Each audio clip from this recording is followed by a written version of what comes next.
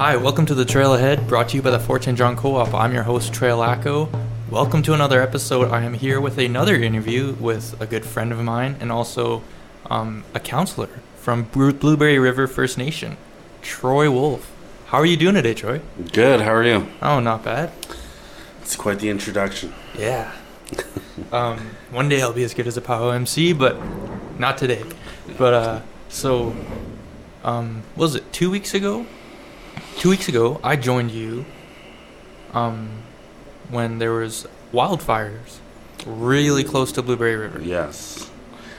And it was getting closer at the time. Yeah, getting closer by the day. Yeah, which is kind of unsettling. I'm sure like everybody up here had to deal with it. Everything went on pause for everybody. Yeah.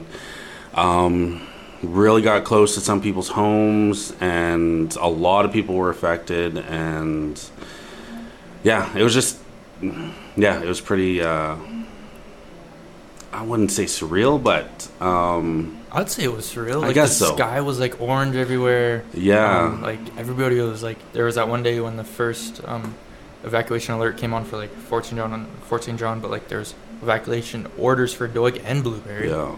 And then everybody was getting fuel, like there was lineups blocks long everywhere. Yeah, I was just about to start running after some toilet paper after that.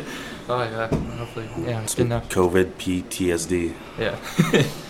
But yeah, so I joined you. Yes. Out in Blueberry. Yes. We were doing mitigation work. Yeah. Even with that, like when we actually did get the orders, I remember some of the Chieftain Council, they wanted to make it a really important issue to protect the elders first. Mm-hmm. And as soon as the alert came up, they did want to take them out just for any respiratory issues, just to keep them safe and not have to rush everybody if there was an order. Yeah. Once there was an order, a lot of people stepped up, like from our community. I'm actually really proud of a lot of people. Like even they did live in town, but they did dedicate a lot of their time helping organize people, finding out where they are, where to stay. And yeah, a lot of people really stepped up, and having help from like Finesse, like First Nations Emergency, I don't know, safety. So I don't know. Safety services, I think. Something like that. Yeah. They helped organize a lot of it as well, and that's when we need volunteers. Yeah.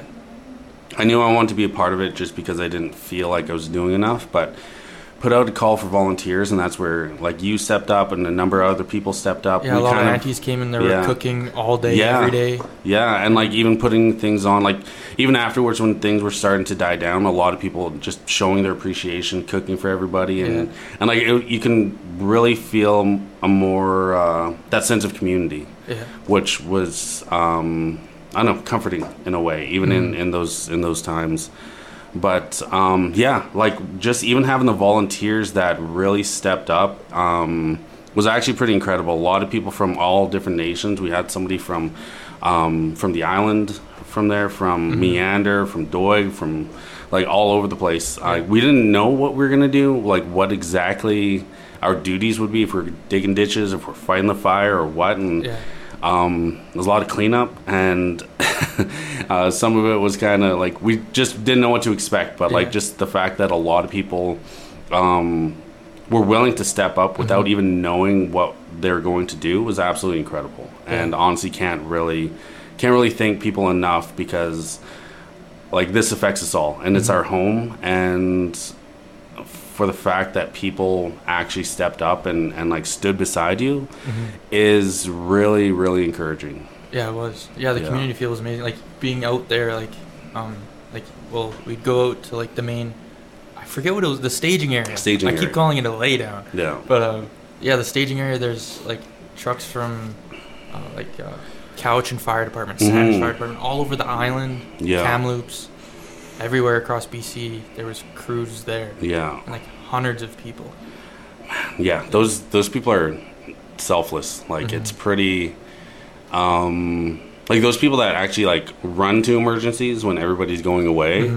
Like it definitely takes a different kind of person, and definitely makes me appreciate that. And you can actually see the difference that they have. Like well, there was one day after the staging area, we went out, we were working for the day, it was really hot, We're coming back. We didn't go the normal way back. Yeah, I don't know. We went around something changed that Creek. day. And then we went to, I think, through mile 81. Had to pull off on the side of the road. Didn't know what was really happening. And then we had to actually back out. But then we saw, after we looked back, we saw like the massive smoke cloud in the sky. Yeah, it was like... Which is like... It wasn't until then I actually kind of got terrified. Yeah. The whole time I was just staying busy and wasn't really thinking about it. I know like smoke came in every once in a while, but then that made it very prominent and be like... The level of danger. Yeah, there's actually this massive thing that's happening here right now. Yeah. And then even when we had to get off the road, and you can see this massive smoke cloud in the sky, and you see the smoke slowly rolling in on us, and that was so fast. Like that's the thing that actually like kind of shocked me a little bit, is how fast that smoke was. Where it was clear skies, you can see helicopters are going, and then it wasn't even like 5-10 minutes, and then all that smoke just rolled right over us. And that was smoke from the planned ignition that we drove through after that. Yeah. Like that was crazy to drive through. It was like a scene out of like an apocalyptic movie. Like, it was like you couldn't see like two vehicles ahead of you in the convoy that we were in. Yeah. Because it was like it wasn't even like when you're driving behind a dusty road, like dust flies up, but then when it's smoke, like it definitely hits a little bit different. And you see all the firefighters and their planned ignitions, like it's like these bits of just charred remains, and it just like it was pretty surreal for sure. But even when we went back through the beaten highway that first time, and seeing how much like how devastated some parts were, like there was nothing left. And it wasn't till we saw some wildlife just beside the road, because that's the only bit of green grass that was there, where even like the animals looked shocked. Like they didn't, all the vehicles, the convoy vehicles didn't even phase them. I remember seeing that bear. It was just standing there, it was just looking straight, and it's like there was nowhere else to go. Like, it lost its home. Yeah, and like that was actually devastating. I think we talked about that on the way, where you're saying like an elder was saying a prayer for the animals. Yeah, and Jack, and he's like, you know what I feel bad for? And then I thought he was gonna say like, I don't know, like something not like that serious. Like I'm always joking with him, but then he was like, I feel bad for the baby birds, and the little moose, and everything, all the little babies that were just born. He's like, they don't have no home. Where are they gonna go? Yeah. And he said a prayer for it, and I was like, man, this is crazy. This is a for real natural disaster. Like not playing about it. It was a natural disaster. There's a few people lost their homes. Which is horrible. And like even seeing when we were coming back through Beaton Airport Road, seeing like even that little pond, and there was a beaver hut it's in the water obviously, but that was just charred too. And just like it was definitely like even seeing the power lines it's hanging from nothing, because like it just burned up the entire telephone pole. Yeah, that was right by the Beaton Airport, like that, the old the Beaton Airport house. I don't know, it's a classic one, but it was burnt around there. Obviously like pre-ignition, like they did a fire break around them. But wasn't it 3 years ago that the same house 3 times that house 3 times? I don't know what it is. There's like, I don't know, some kind of special grass or what is going on there, but that guy's definitely, I don't know, like it was pretty incredible. But just even like with the telephone poles, it was interesting seeing something familiar, that you see the devastation that's so clear there, and where it's just nothing left. But so that was our view of seeing the wildfire, being out there, being in Blueberry when the fire was a few kilometers away, and seeing smoke billowing. But that's our point of view, and my heart goes out to everybody that was affected by it. Yeah, but for sure. Yeah, I think we'll talk about what comes next after this wildfire, after this short break.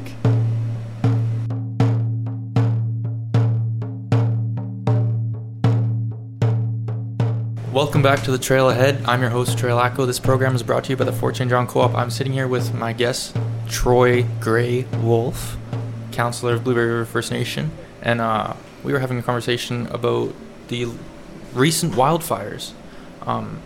So we just gave our view of what we seen in like community coming together, and everybody was like all hands on deck helping, whether that was cooking or finding people homes or places to put their animals, or opening their homes to anybody really. And our view and what we seen while we were out there, like volunteering with FNESS. But yeah, so that was what we seen. And the last bit we talked about was driving through the ignition. What was on the Aitken Creek Road? What's it called?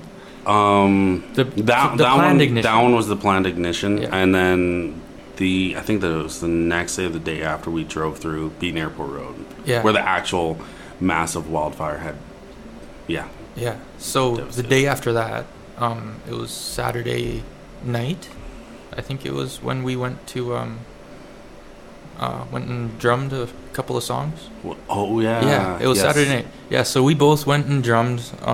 They were having basically like a crew change. All the firefighters were doing a crew change, and then leadership from Blueberry and Doig both wanted to get together and like thank the elders and say a few prayers. So we sang a couple of prayer songs, and then that was the one at OGC, right? Yeah, that was the one at the OGC. Yeah. Well, the BCER building now. Yeah. So we did that, and then also just really quick, I do want to say thanks for inviting me, because that, I will admit, was kind of fulfilling a childhood dream for me, because like I've always wanted to drum.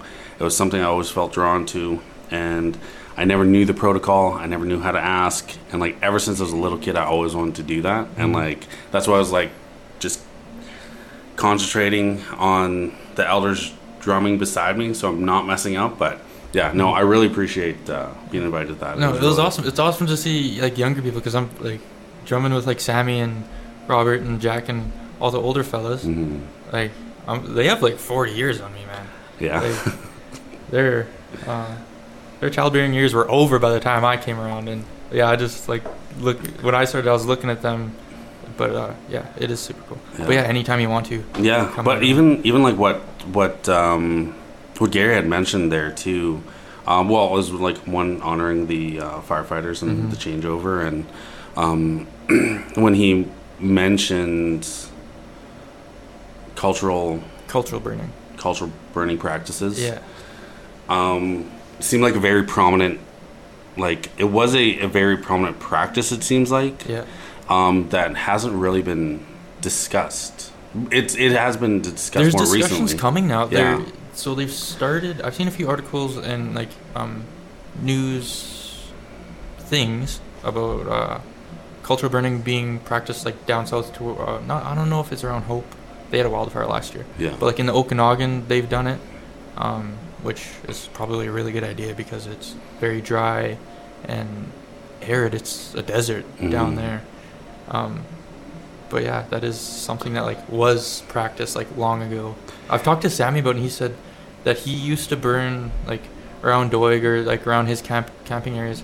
He'd burn the grass when there was still snow on the ground, when it was just the tops of the grass. Yeah. So I recently heard an elder say that as well. Just thinking of this, I remember growing up, every single spring, someone would be burning something somewhere. Yeah. Always. Yeah. It was a thing growing up.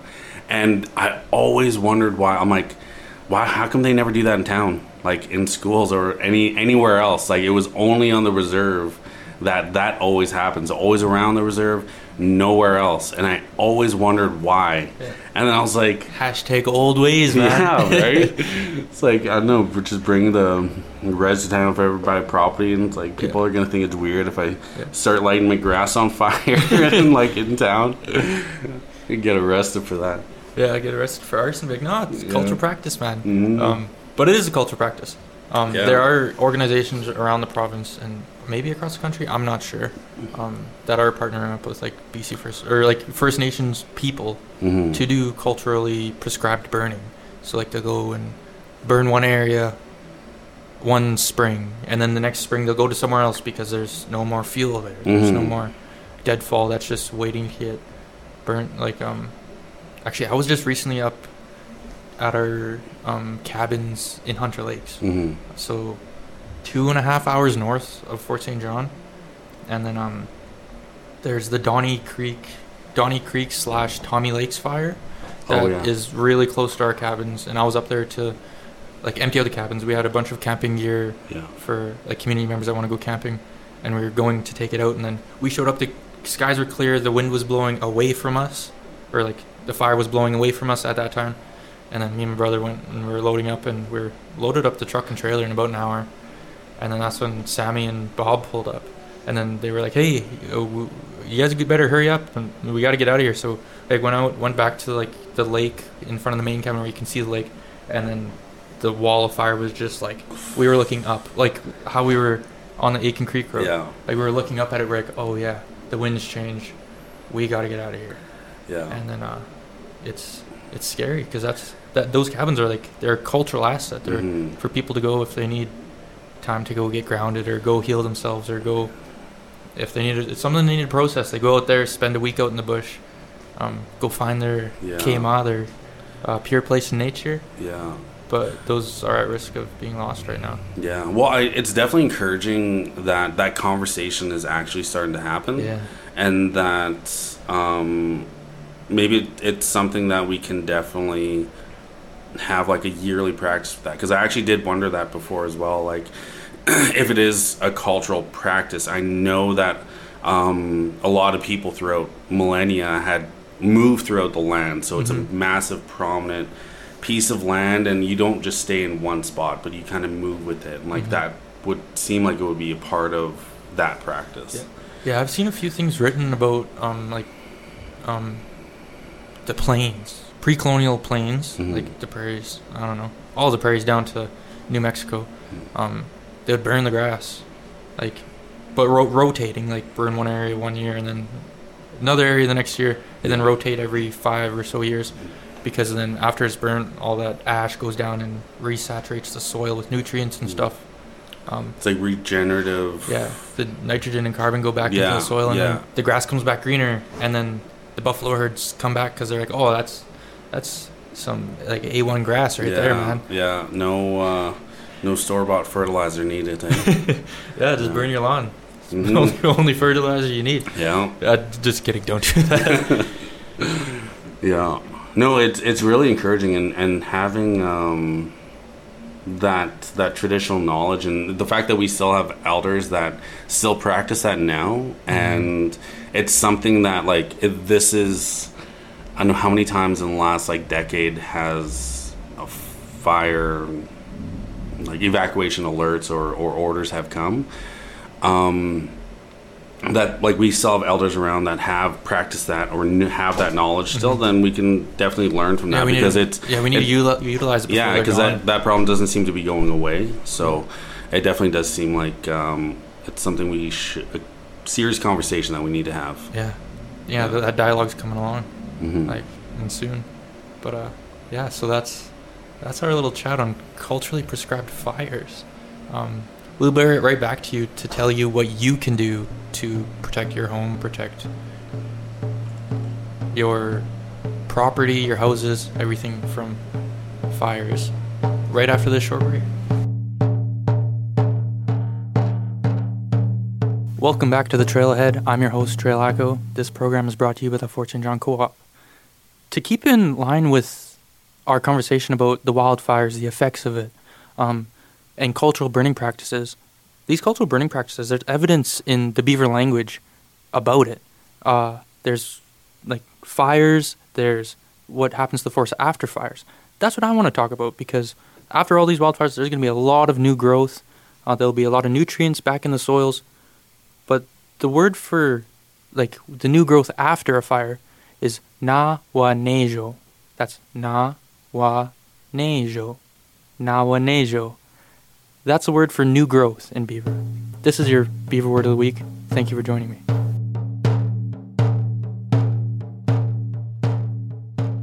Welcome back to The Trail Ahead, brought to you by the Fortune John Co-op. I'm your host, Trail Echo. This is my guest, Troy Wolf, from Blueberry River First Nation. Yeah. We've been talking about wildfires and culturally prescribed burning. One thing that we haven't talked about is what you can do to help protect yourself from wildfires, and that is the crew that we were on. We were kind of following like the Fire Smart program. Mm-hmm. The Fire Smart program is around your home, outside of your home. I think within 30 meters, you want to keep any combustibles preferably away from your home. So like propane tanks, gas tanks, keep it at the back of your yard. Yeah. If you have a yard, and then within 10 meters, anything combustible. So obviously, any ignition points. Yeah. That could potentially set your house on fire. So I'll let you finish. Oh, so like a stack. Yeah, I was just gonna give an example. Like a stack. Like if you're stacking up firewood, try and keep it a little. Don't lean it against your house, because that can take like a spark, and then the whole thing's up, and then you're having a bonfire way too close to your house. Yeah, because firewood tends to burn. That's what it's meant for. Yeah. Even that, like, one interesting thing about that, I think is an interesting note to have that we learned doing that mitigation work, was that homes that actually did implement that Fire Smart program within their own home, that really is the last stand if there is like a wildfire or anything happening around your property. Yeah. And they said, I think it was 90% of homes that actually have implemented Fire Smart practices. 90% of the homes are actually saved, which is pretty incredible and a really good preventative thing to practice, because these things don't seem to be going away, and so we definitely have to do our own work. Yeah, fire season is becoming a regular thing, but I would just like to put a quick thanks out to you for like inviting me to come out and like just lend a helping hand, because I was like, what can I do? I was like, there's evacuations order. My work was like on pause for a week where our office was shut down because of another evacuation order, and then I'd just like to thank you for inviting me to come and help, lend a helping hand. Like, I might not have done all that much, but I'm glad that I got to do something. No, I honestly, like, it's really us that have to thank you and all the other volunteers with Finesse, ESS, everybody else that helped out, like the firefighters, like the thousands of man hours that they put out. Quite a bit, and even like you didn't know what you're really stepping into. Like again, we mentioned that, like, where you didn't know if we were going to be fighting the fires, if we were going to be digging ditches, or what was going to happen. But the fact that like you and a number of other people had stepped up is like, we honestly can't thank you guys enough. Like, for even just willing to help out your neighbor, and it's actually pretty incredible that we live in a community that a lot of people are willing to do that. So definitely, like, thank you a lot, and all the other volunteers. Yeah, it was heartwarming to see. But thanks for joining me and coming to talk about this. And I hope to have you back on the next episode of The Trail Ahead. This program is brought to you by the Fortune John Co-op. I'm Trail Echo. This is my guest today, Troy Wolf.